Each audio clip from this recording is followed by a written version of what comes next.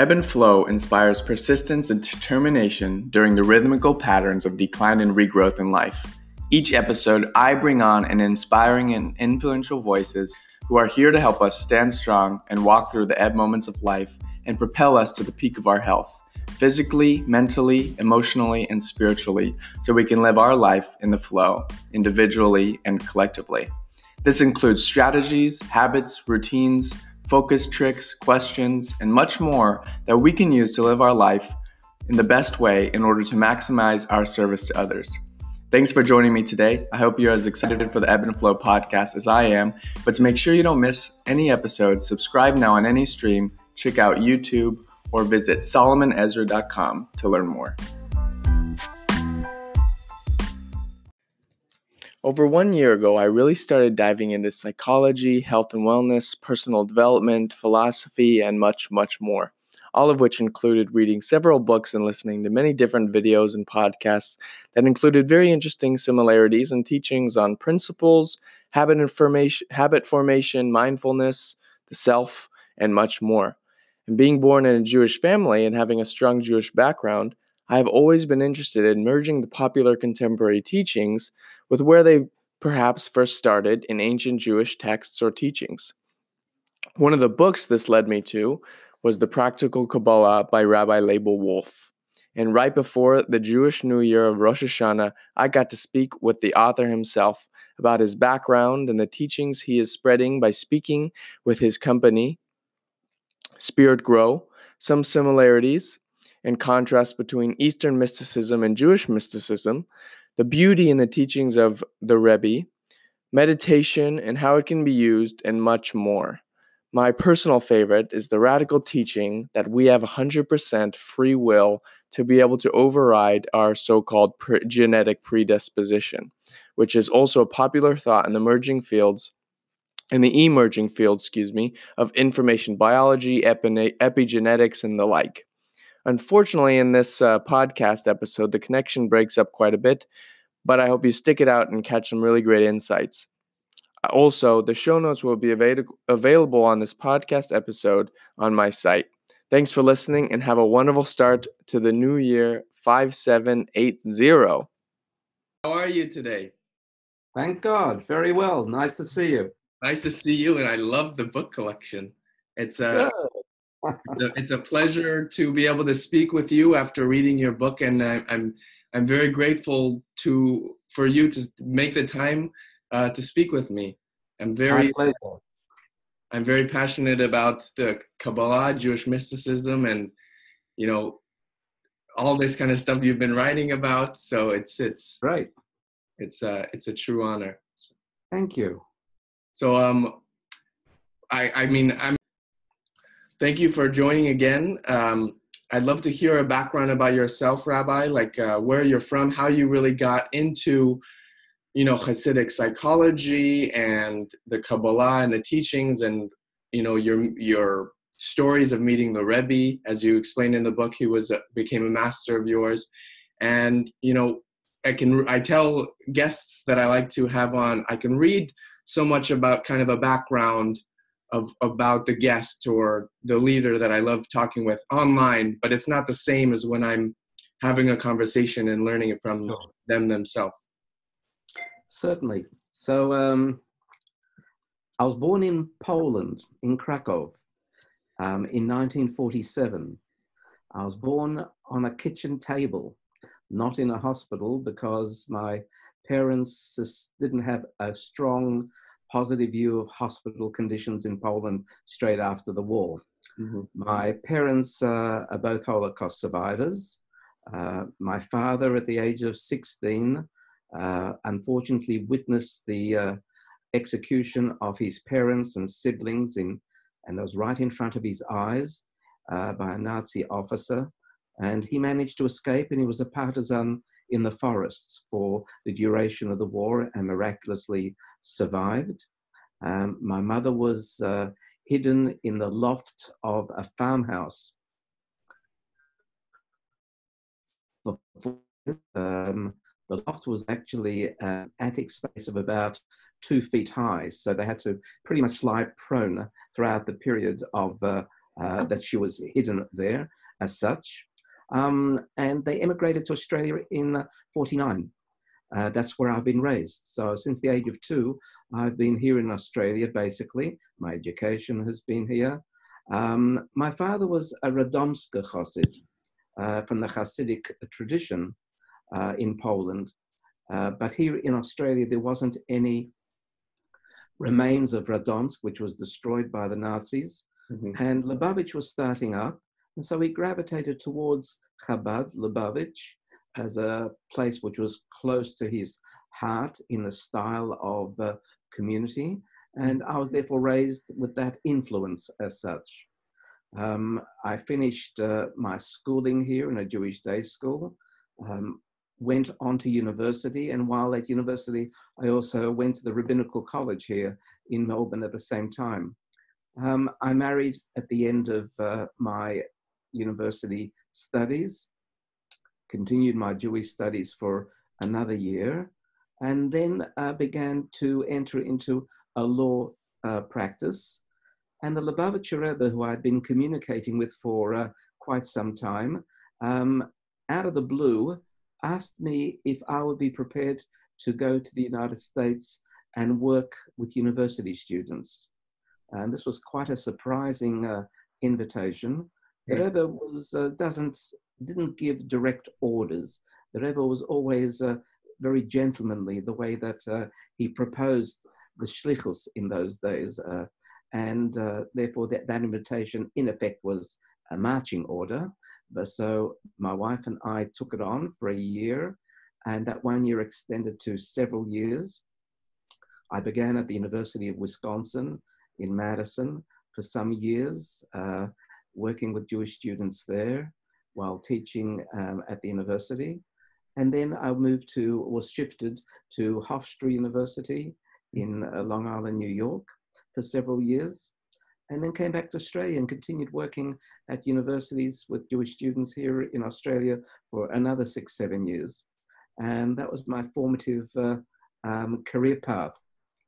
At which point, I always had a dream of trying to share with people, teaching how to merge the emerging field of positive psychology and Jewish spiritual teachings. And so I on creating a number of lectures along those lines, took it on the road, became very successful. And so ever since then, for the last 35 years plus, I've been traveling several times a year to about 50, 60 cities a year, sharing, teaching, lecturing in all sorts of different places, varying from ashrams, community centers, birds, primarily, etc. And the final little episode began about 12 years ago when I began a center here in Australia on personal growth and development. And one of my sons joined me in that endeavor and is now the director of that center called Spirit Grow, where we primarily teach 4 areas of life. Spirituality with a small s, which encompasses anything from meditation, mindfulness, green environment, ecological consideration, kindness to animals and what have you. Mm-hmm. And the other areas are relationship enrichment, making the world a better place in the way we relate to each other, personal health and wellness, the area of what we can do in terms of maintaining the body so that the soul flows more optimally through it, etc. And management, managing time, managing people, time management. So these are the 4 areas we concentrate at the center using Jewish spiritual teachings in conjunction with contemporary research in order to share with people. And that in a nutshell is me. Well, awesome. Thank you for that rundown. You mentioned a lot of things in your wonderful introduction that I want to, have multiple conversations about. Like when you mentioned you've had the honor to speak at different ashrams. Like I want to make kind of like a bookmark on these. like and in the book I Mm-hmm. love one of the things I'm talking about as well is, as you mentioned with your just the name stopped out of me, but in you and your son started the kind of Spirit Growth Center. Spirit Grow. Thank you very much. And one of the areas I'm really passionate about is the physical, like the mind, body, soul kind of fitness, and then raising the physical, like the treating the body well, so that as a means to when your body's feeling good, your mind is clear, and then therefore you're able to learn more of the fundamental truths and be closer to Hashem. Sure. Another thing I love is a lot of what's really popular in, I guess not so the religious pop. I guess you could call it pop psychology, but so I didn't grow up very Orthodox Jewish, but I love learning about the different teachings in Judaism, and then relating it to what's popular in the personal development world nowadays is like pop psychology, which is positive psychology, and Eastern kind of mysticism and teachings such as you could say chakra healings or meditation. And because Judaism is very passionate to me, I love correlating those, because there's fundamental truths come from somewhere. And so when you mentioned how you've had the honor to speak at ashrams, you also talk about in the book, The Practical Kabbalah, how Abraham had sons and he sent to the east, I believe, and he actually safeguarded from Isaac, and how like ashram is actually a different form of ashurim. So those are a couple of the areas that I'd love to dive into. But first, I'd really love to hear more about how you got introduced to what you could say positive psychology, and how you got introduced to the Rebbe, because I've also heard and read it, he was so busy. I mean, I don't think he would call it busy, because he absolutely loved what he did, meeting with people. But to be able to get a meeting with him, or to meet with him as you did, and to him to suggest, or kind of, as you said, he wasn't telling you, but it was like it came off in such an inviting kind of way. How did you get really introduced to all those concepts to the point where you understood, wow, this stuff is true, and all that other stuff I should stay away from? Yeah. And Okay. I know I threw a lot at you right there, but I also like bookmark. That's fine. Let's begin in this way. The body is a very important facilitator for the essence of the person to express through. The body is the physiological mechanism. It's the physiological machinery that facilitates the flow of consciousness through it. So, for example, should God forbid a person die, 5 seconds after they die, if you wanted to test their eyesight, they wouldn't be seeing. Now, why is that? 5 seconds before they died, they could see. And 5 seconds after they died, the body hasn't decomposed yet. So the short answer is that at that moment, with the physiology of the body, but the energy that flows through the body, which is the essence of personality, which is the essence of the person's being, has removed itself from the body as such. So we know that we are a duality of, let's call it soul and body, or energy, flow and body, whatever a person is comfortable with.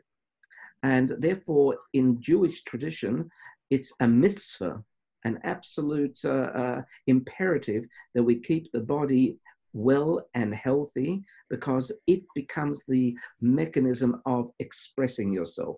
And your soul has been reincarnated into the universe because your essence has something to contribute to the world in that moment, which no other soul can. Every soul has its particular giftedness, and that's why it's reincarnated back.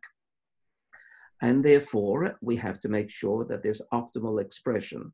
So that's the first thing, to maintain well health, fitness of the body as such. Then there's the question of what do we emphasize in life? So there's a lot of tendencies for people today to focus on body fitness, now at the expense of spiritual well-being. In other words, they allow the technology to work well, but how do they actually allow their inner self to be able to be developed to a point where they express in the world optimally as such? So that's what we mean in terms of expansion of the mind, expansion of the heart, figuratively speaking. So when we speak in Eastern traditions of healing practices based on, say, the chakras, and the system of energetic flows through the body, that may well be very important to understand the nature of the body. And it works, as acupuncture certainly demonstrates. Mm-hmm. Yet in Judaism, we have a different approach to wellness and healing. It is not just the technology of the body, but it's the aptitudes of the soul to be able to express through the soul and body. So we emphasize Sefirot rather than chakras. Sefirot means the spiritual aptitudes of the soul to express through the body. So for health and wellness, for example, it's very, very important to create an ambience of positivity. Hence the association with positive psychology. And that ambience of positivity provides a certain flavor to the way in which the neshama, the soul, approaches the flow through the body. If we can understand that, then we're healing ourselves at the very core, not just at the technological side of body per se, which the chakras tend to emphasize, but much more so at the very spiritual level, which begins the very process of flowing into the body. So that's just a loose comparative introduction to that kind of a nature. So your question, how did I get started? Introduced to the Rebbe and the Hasidic teachings, which when you're raised in the Chabad community and tradition, then you are automatically connected to the master, the Rebbe. You write to the Rebbe responds to you, and your question as to where does the Rebbe have the time to do this, it's not understandable. For most of his leadership years, he probably slept 3 to 4 hours on average a night, and often 2 hours and often less. Twice, if not 3 times a week, he would see people individually throughout the whole evening and night to very early hours of the morning. Daytime, he would spend study, directing traffic around the world, so to speak. Don't forget the Rebbe, in his lifetime, had over 2,000 outposts, extensions of his being through individuals and institutions all around the world. And he was intimately involved with every single one of them. None of us did anything in our institutional life without consulting the Rebbe. So the Rebbe was very much involved. So yes, he was a superhuman individual. He was an amazing human being, very proper and correct and gentlemanly in every way. Never did we ever find the Rebbe with any overt fault in the way that he presented himself to the world and within his circles and the like. But most impressively was his absolute concern for every single individual. No one was less or more important, and everyone was valuable, and he had time for everybody, no matter what. So, okay, that's an impression. But then there were other things, and of course these things are difficult to talk about. His capacity to be prescient, even prophetic, his capacity to channel higher knowledge in such a way that it would be actually brought down through teachings For example, when he gave a discourse, a maimer, then under those circumstances, he would have his eyes closed and he would be clearly in another place. In fact, those who knew that he was holding his hand was holding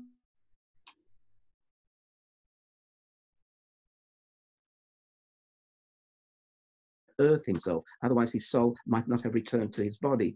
So he had to hold on to something physical in order to be able to stay in this world. So there were superhuman and ephemeral aspects about the Rebbe also. So when you were with the Rebbe, you knew that he saw through you, he knew your destiny, he knew your soul, and would advise you in your lifetime accordingly. So that's in terms of the Rebbe. And of course, when you're raised in a Chabad Hasidic background, you constantly study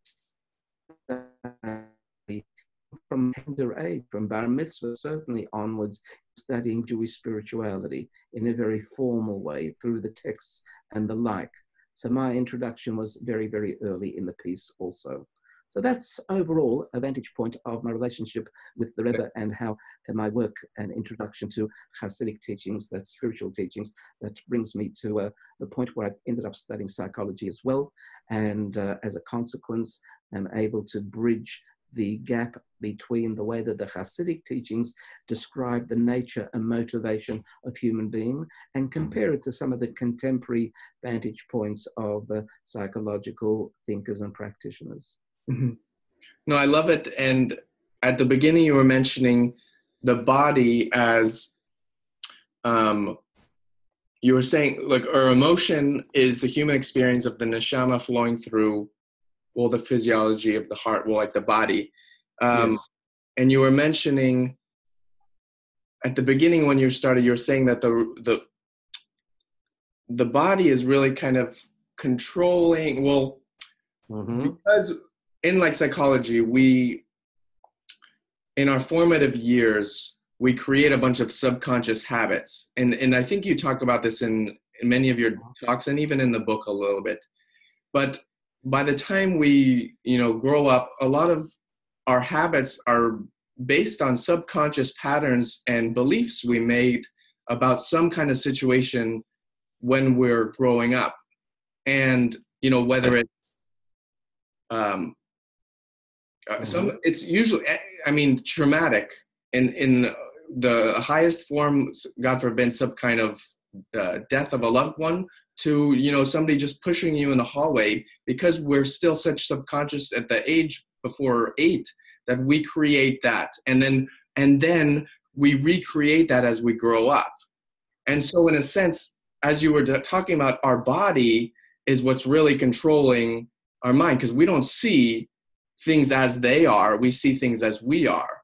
And that's a popular teaching that I'll learn in like different, not just psychology, but mysticism. I think we can probably embellish that a bit. There are 3 primary influences that psychology maintains creates who we are at any time. They are our genetic makeup, our genes, they are our environmental, cultural effects from the outside, and our modeling from our parents and home environment. Mm-hmm. There are the 3 primary things, as Professor Simon Ben Shahar and others have pointed out in recent times over and over again. Now, the debate within philosophy and psychology is the way you put it yourself. Are these subconscious elements that remain fixated in our being, and therefore we are prisoners of these factors, and therefore have to try to express ourselves just assuming these are there? Now, our Jewish spiritual teachings say absolutely not. Mm-hmm. Even to the point that our genes don't imprison us in the proclivity or tendency in which the genetic disposition would otherwise drive the person. That's what epigenetics is all about, correct? Correct. Yeah. Epigenetics. But what we're saying is we have sufficient quantum of free will to be able to override our genetic predisposition. Now, that's a radical statement.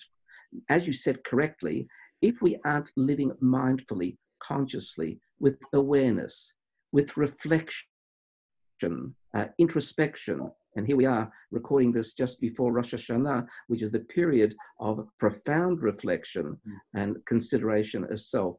So if we don't live in that deep conscious manner, then yes, we'll become habituated to the way that our genes drive us, so to speak.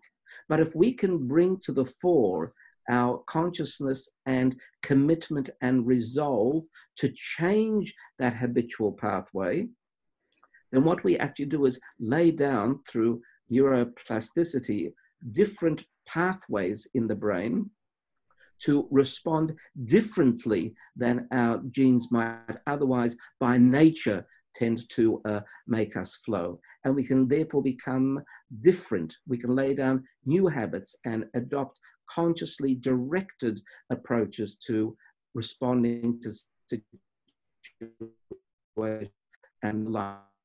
So, for example, if a person is by nature a highly emotional individual, and the emotions often get in the way of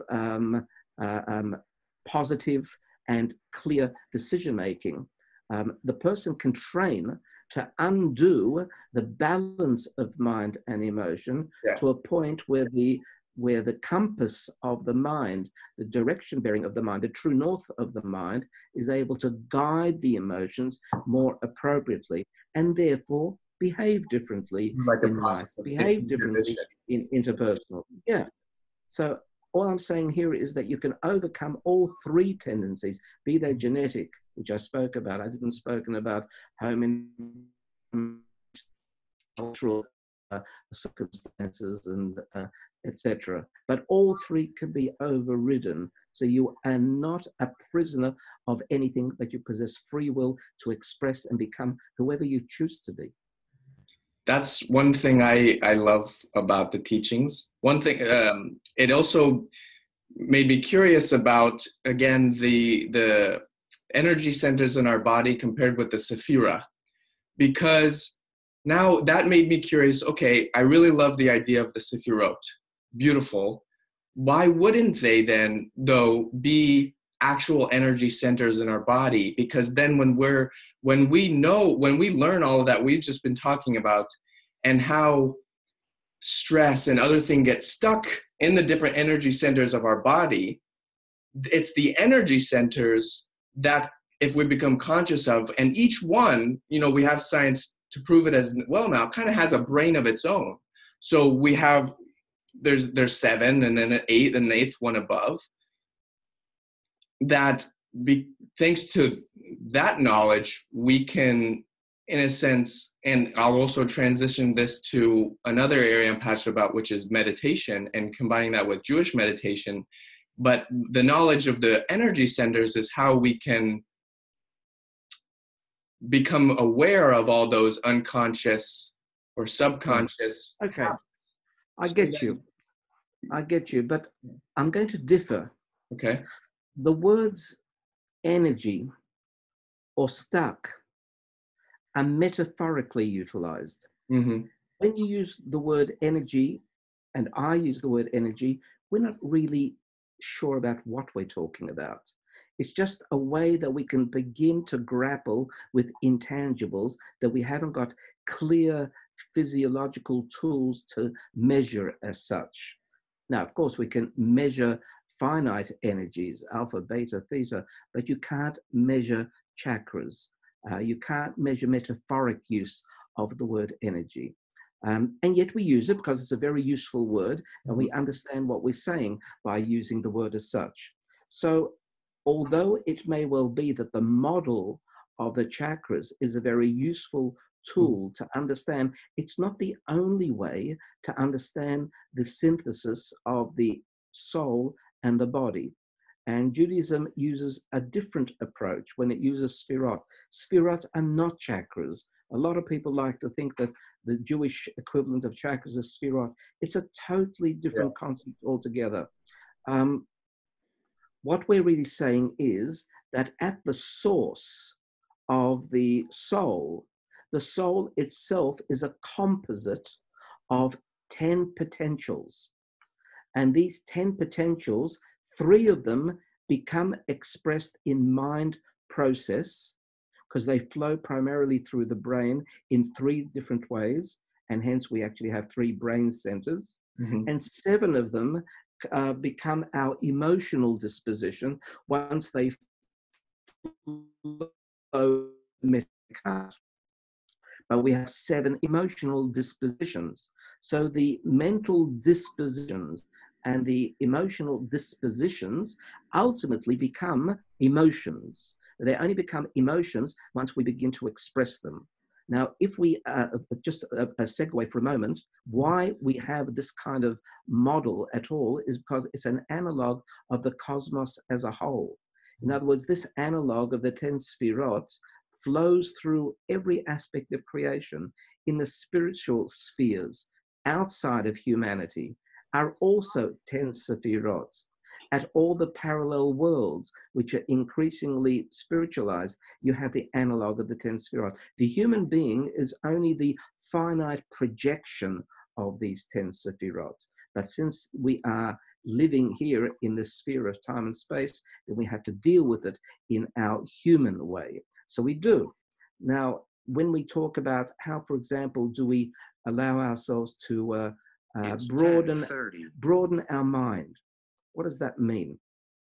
So we say in the Sephirotic sphere, there are 3 aptitudes. One, Chokhmah, is how do you give birth to a thought? How do you pluck a thought out of what the Western psychologists will call the subconscious? The word subconscious is simply another way of saying, I haven't got the faintest idea. There's no other clarity to it.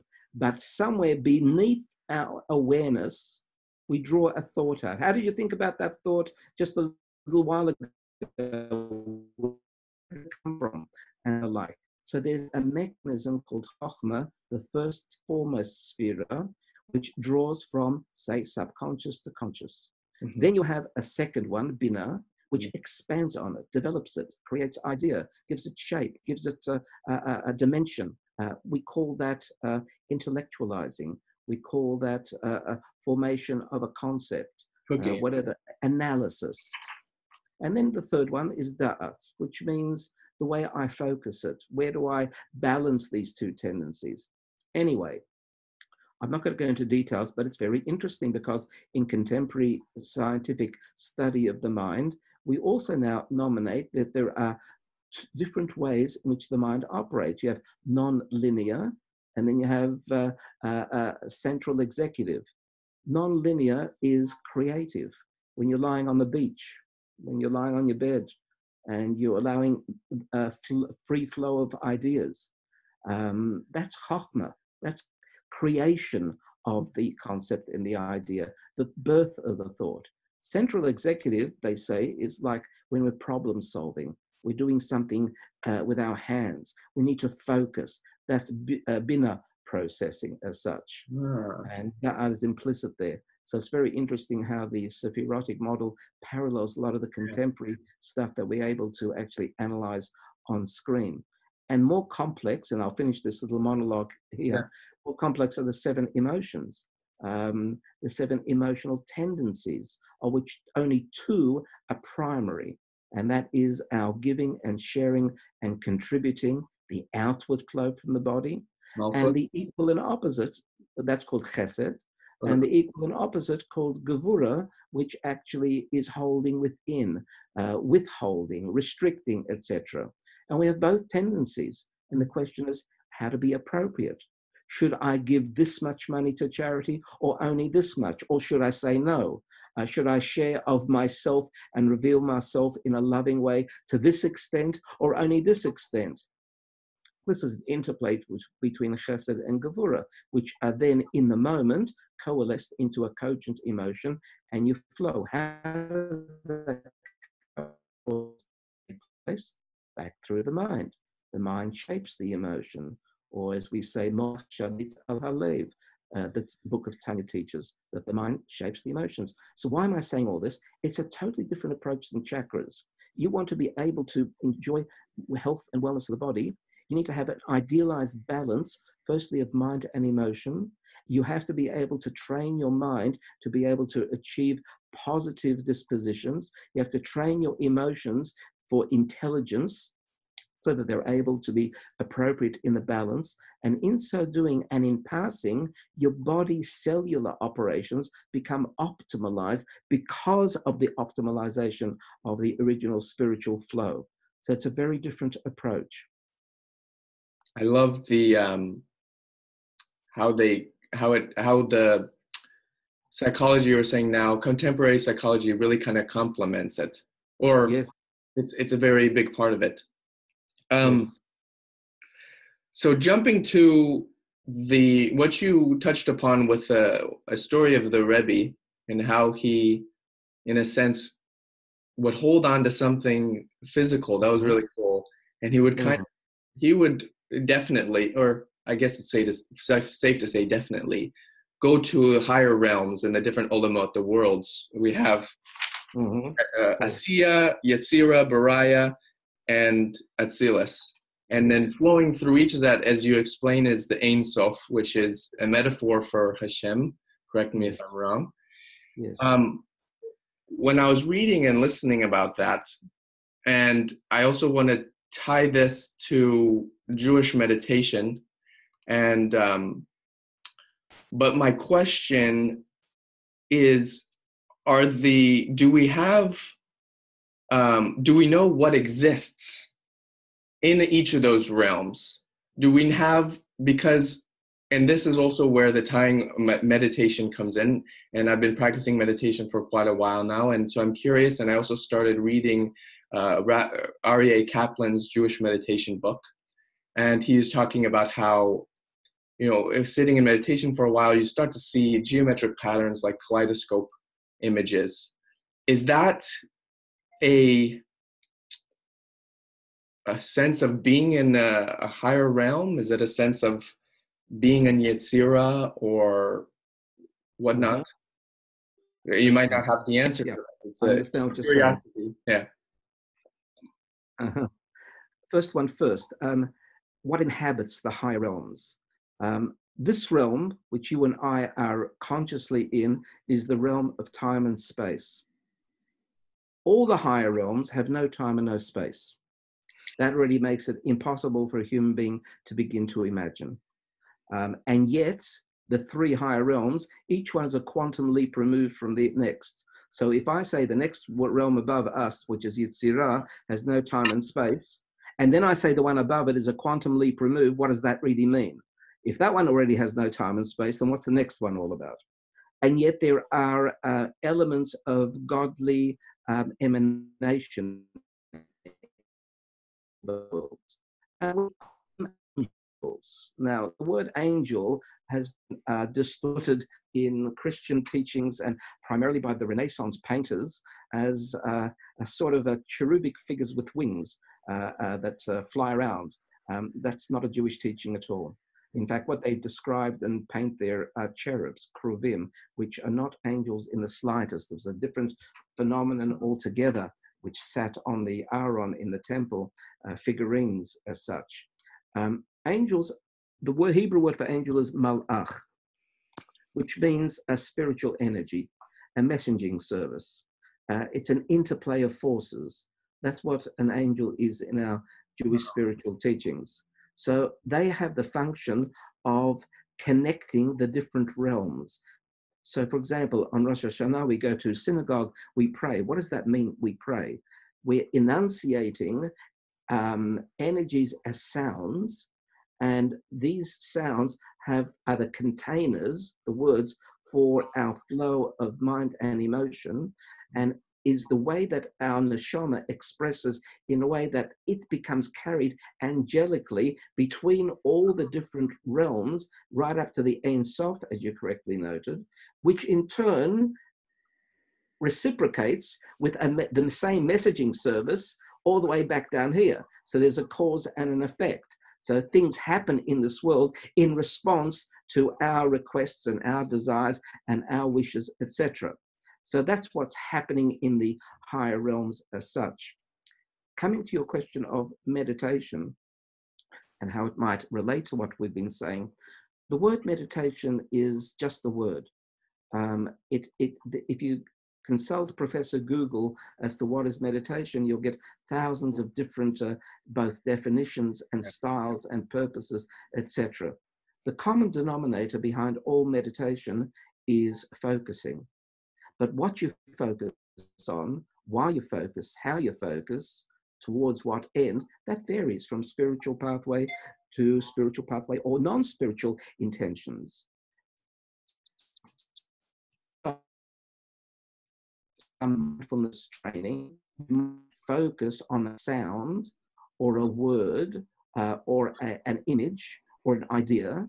And the purpose of that focusing technique is to relieve you of extraneous thoughts that might be stressors in your life. So you're de-stressing. That's a totally non-spiritual, if you will, methodology of meditating, but it's really just a focusing technique. In other approaches, meditation is a method of focusing to gain insight, as in Vipassana meditation, one of the Eastern approaches. Now, you mentioned Arya Kaplan. So Arya Kaplan was a phenomenal researcher and writer, very prolific, a wonderful individual.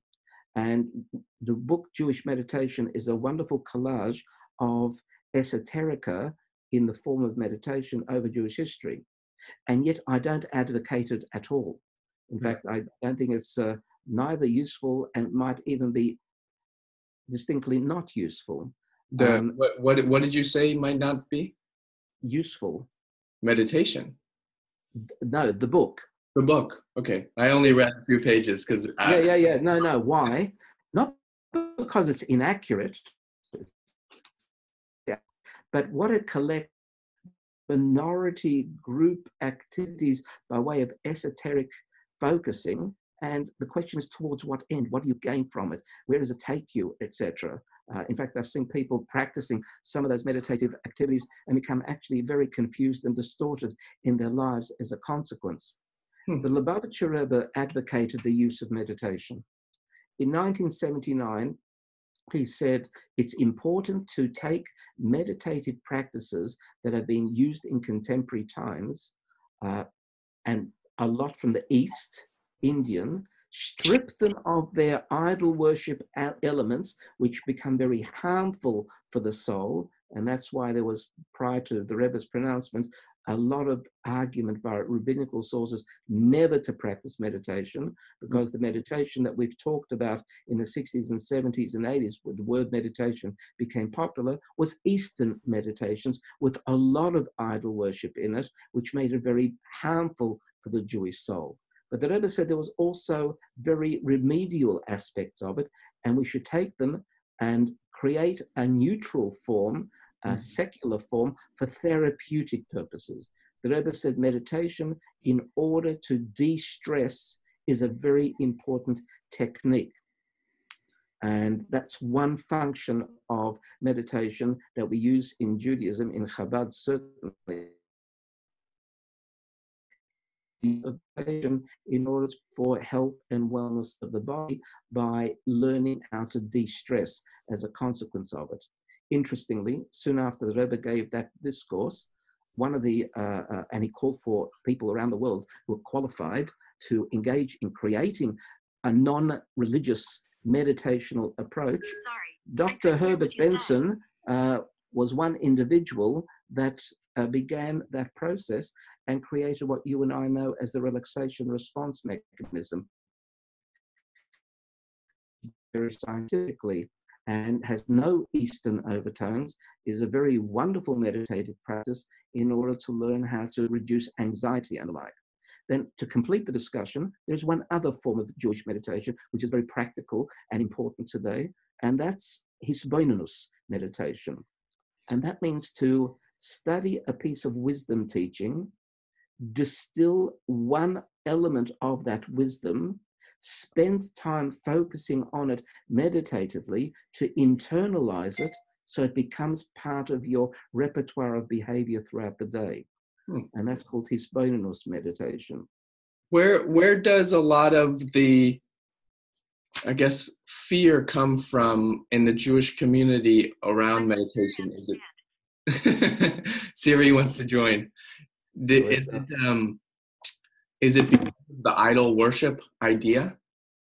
Yes, that's where prior to the 60s, what happened in the mid-late 60s is some enterprising gurus made their way across from India to Europe and the United States and introduced meditation for all sorts of reasons. But unfortunately, much of Indian meditation has aspects we call avodah zarah, elements of what we call removal from our sense of godliness, or commonly termed idol worship aspects, the use of godly names. For example, transcendental meditation, TM, a very useful method. But what the teachers never told you was that each of the mantras that they gave was a name of a Hindu deity, which for Hindus is great. For Jews is very not great. Because, and I can't go into it in detail here, but there are things which are good for the Jewish soul and things that are not good for the Jewish soul. Let me just segue and say there's 71 different soul types in creation, and each one has its pathway and each one has its contribution to make to the world. And the diet for each, spiritual diet for each of them is different. For the Jewish soul, therefore, it has its spiritual. That's where you go on the to notion of a Hindu deity is right? very bad, to speak. About Can you hear me? Sorry again? I said, unfortunately, sometimes the connection has been kind of interrupted, but you were mentioning the seven. That's okay. You were mentioning the 71 souls, and I remember in the book you were talking about, you had a conversation with Deepak Chopra, correct? And you were comparing it to, I don't remember the name of it, but the different kind of, was it body types or something? No, families of souls. It's really more families of souls that we're talking about. 71 different families of souls. And each one has its function and role to play in the world as such.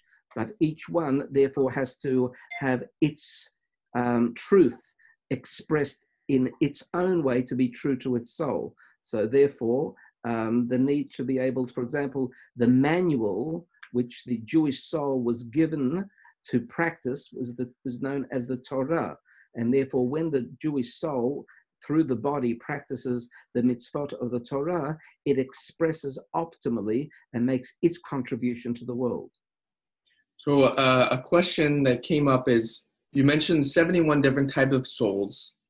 And as a Jew, our neshama is different, not in a sense of greater than, of course not, but then my additional thought that I want to, I think they're complementary. I don't think it's has a disharmony, but there's also this sense of oneness, and we are all one and created by the same oneness. So can you explain or touch a little bit more on Absolutely. This idea of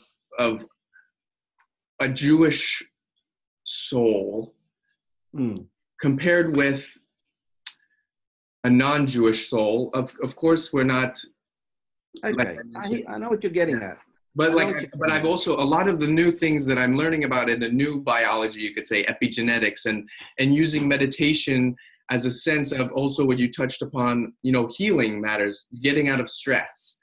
Because in the meditation, then it ties back to what we touched upon on the beginning, our subconscious patterns. Through meditation, we can gain that insight you mentioned, to realize that that we are the creators, in a sense, or co-creators of our reality. So then in the meditation, we can see, which is also part of de-stressing, because when you realize this, it's so liberating. But in the meditation, then you can see, wow, I've created these different situations. That's where that phrase, everyone or everything you see is a mirror or reflection of yourself. Yeah.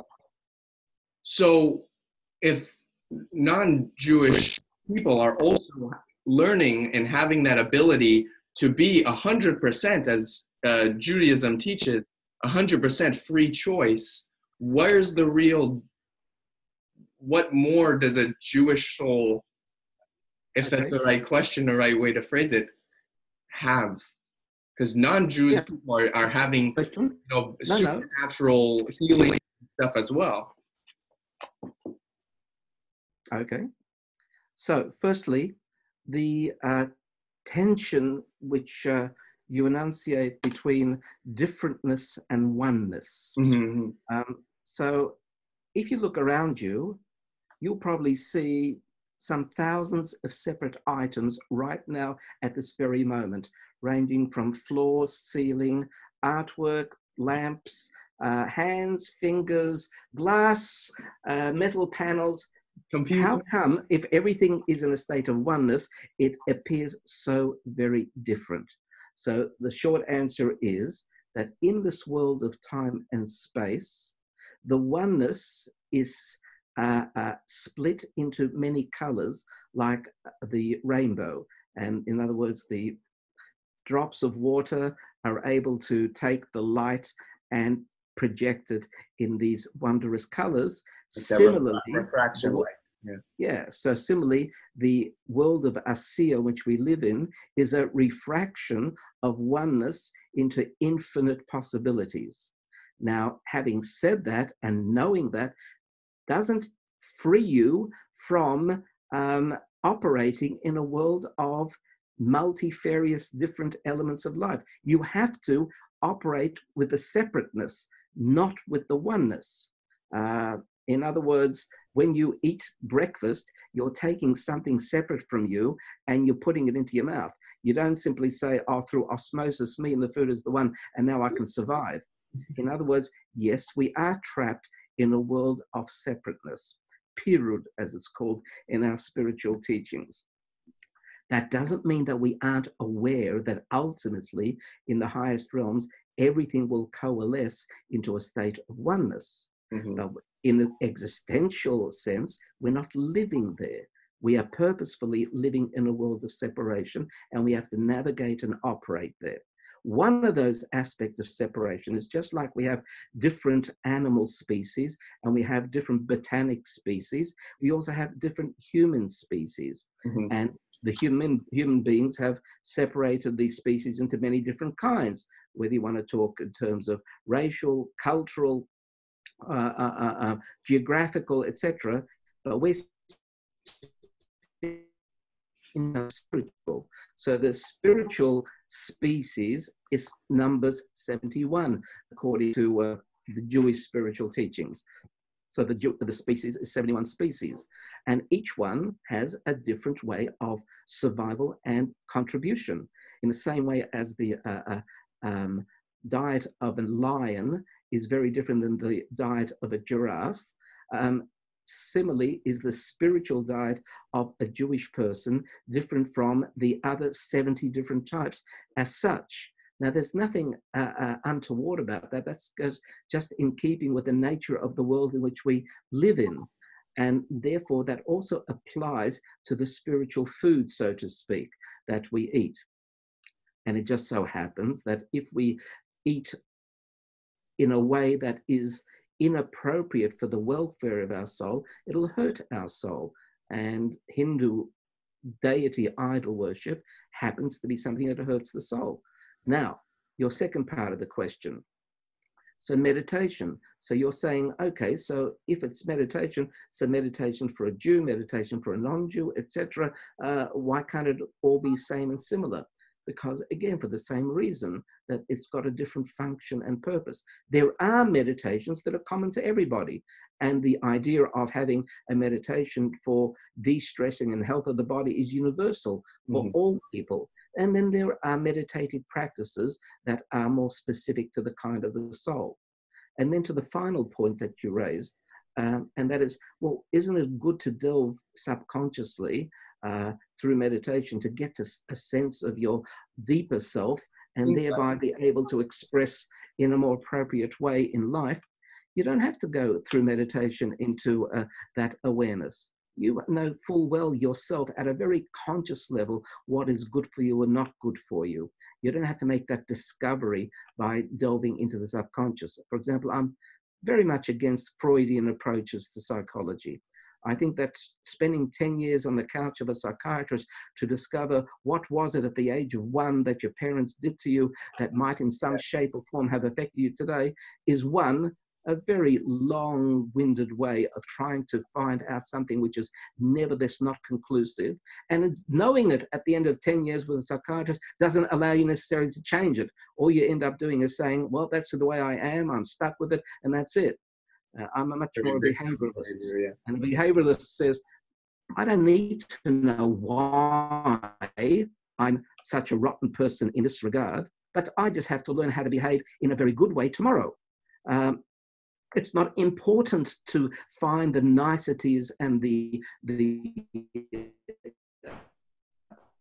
depth of what caused you to be the way you are, which is speculative. You may or may not get to an answer. You may get to a wrong answer after 10 years anyway. Better still, just know, you've got a manual. It tells you do A, B, and C tomorrow. Do A, B, and C tomorrow. Approach, which is much more satisfying to my mind.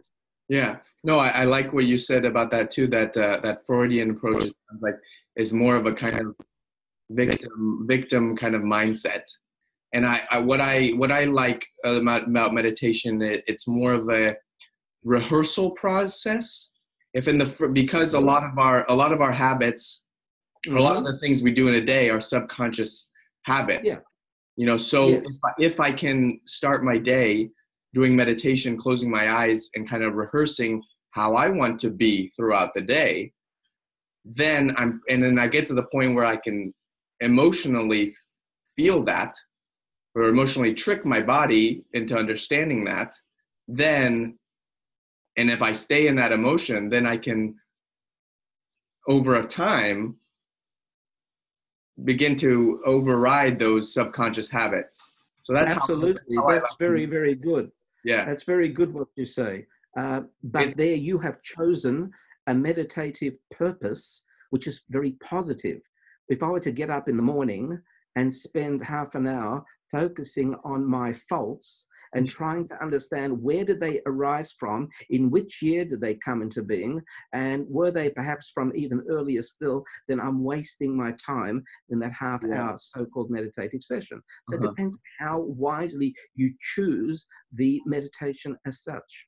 But I think even for somebody, like if somebody were to start out and just sitting in silence, like after a while at least, you come to become conscious of that and of those consistent thoughts, to the point that you're like, you can kind of step back a bit and be like, oh, that's interesting, kind of as more of an observer. Yes, but not without guidance, because I can tell you from my own psychological practice of the number of people who, if I allow them to just do exactly what you say, they always end up in the one horrible thought pattern which they have. They can't get their way out of it, and they can't discover how to get out of it. In other words, just sitting doesn't necessarily create a better you or necessarily solve the problem. That's not to say that just sitting isn't good. Relaxation is fine, but it isn't necessarily alone an answer to things. You need to have more than just sitting. You need to get up from your seat and act that way. You need a goal. Sorry, it kind of broke off. But then you have to know how to act, what to act. Yeah. You have to get up from your seat and act, but you have to know how to act, what to act, how to undo it. And you take it for granted. You say, of course, after sitting there and thinking, contemplating, you'll have the answer. Well, for many people, they don't. Mm-hmm. Well, you're right. I didn't mean to say it in that kind of taking it for granted way, because it's a very effortful practice. It's not like you do it once.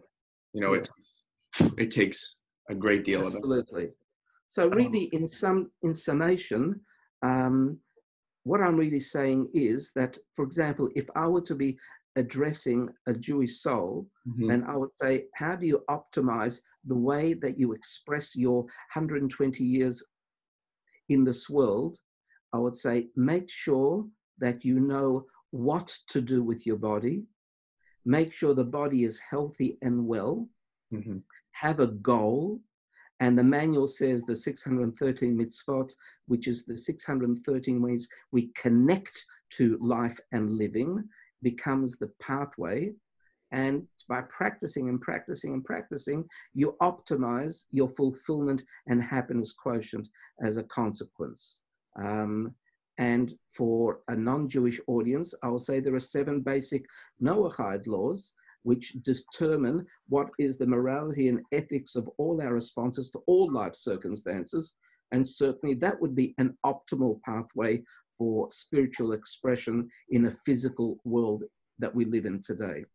So by way of conclusion, I just want to wish everyone a Shana Tova. Obviously, if this happens to be shared before Rosh Hashanah, then may this blessing be for everybody. And as such, may everyone have good health, have good spiritual well-being, and please know, every one of your listeners, and yourself obviously included, that every one of us has been brought into the world because we have something individually gifted to contribute. So don't hold back on us. Learn to have your self-esteem to express with courage and conviction. Rabbi, before I ask my final question, which you kind of just touched upon, Shana Tova to yourself as well. Thank you. I'm very, very grateful to be able to, like I mentioned at the beginning, to be able to read your amazing book and how it was given to me from the Chabad rabbis in Dallas, where I spent the past 5 years. I'm now in Houston. But to be able to read the book twice, learn about it, and reach out to you and have this platform to be able to speak with you on and learn more and dive more into teachings, I want to really thank you from the bottom of my heart, especially how it's right before Rosh Hashanah. So thank you so much. And I should mention, I'm going to be in the United States on a lecture of 10 cities in November. So feel free to look out. It kind of cut off. Where did you say you'll be? I'm going to be in the United States in November, touring 17 cities, giving lectures. So feel free to look out. If you like, I'll send you the itinerary and you can please I'll do my best to get there. Okay, wonderful. My final question is, as you touched upon, what is the gift that you'd like to share with the world? Your unique gift. My unique gift is that I've had the wonderful opportunity of being close to the Rebbe who has guided me, and therefore I've become, in my own humble way, a channel for his wisdom and teachings. So I guess what I would seek a blessing from everybody for me is that I be an effective channel of wisdom that is not mine, but is the Rebbe's, and is able to touch anyone who listens to me. Well, thank you so much. And it resonates a lot with me because I dove in more into the Rebbe and his teachings myself and getting into the books that are written about him and his different stories. So in a way, being able to talk with you is a connection for me to him. So thank you again. I'm so glad that you got hold of the book. Make sure that when I'm in Texas, I'm actually going to be in Austin. I won't be in Dallas. Oh, perfect. I'll be there for sure. Yeah, so let me sign your book, and also the book Practical Kabbalah is available on Amazon very easily. Feel free. How else can people get a hold of you? Very easily on my email would be best, spiritgrow@labelwolf.com.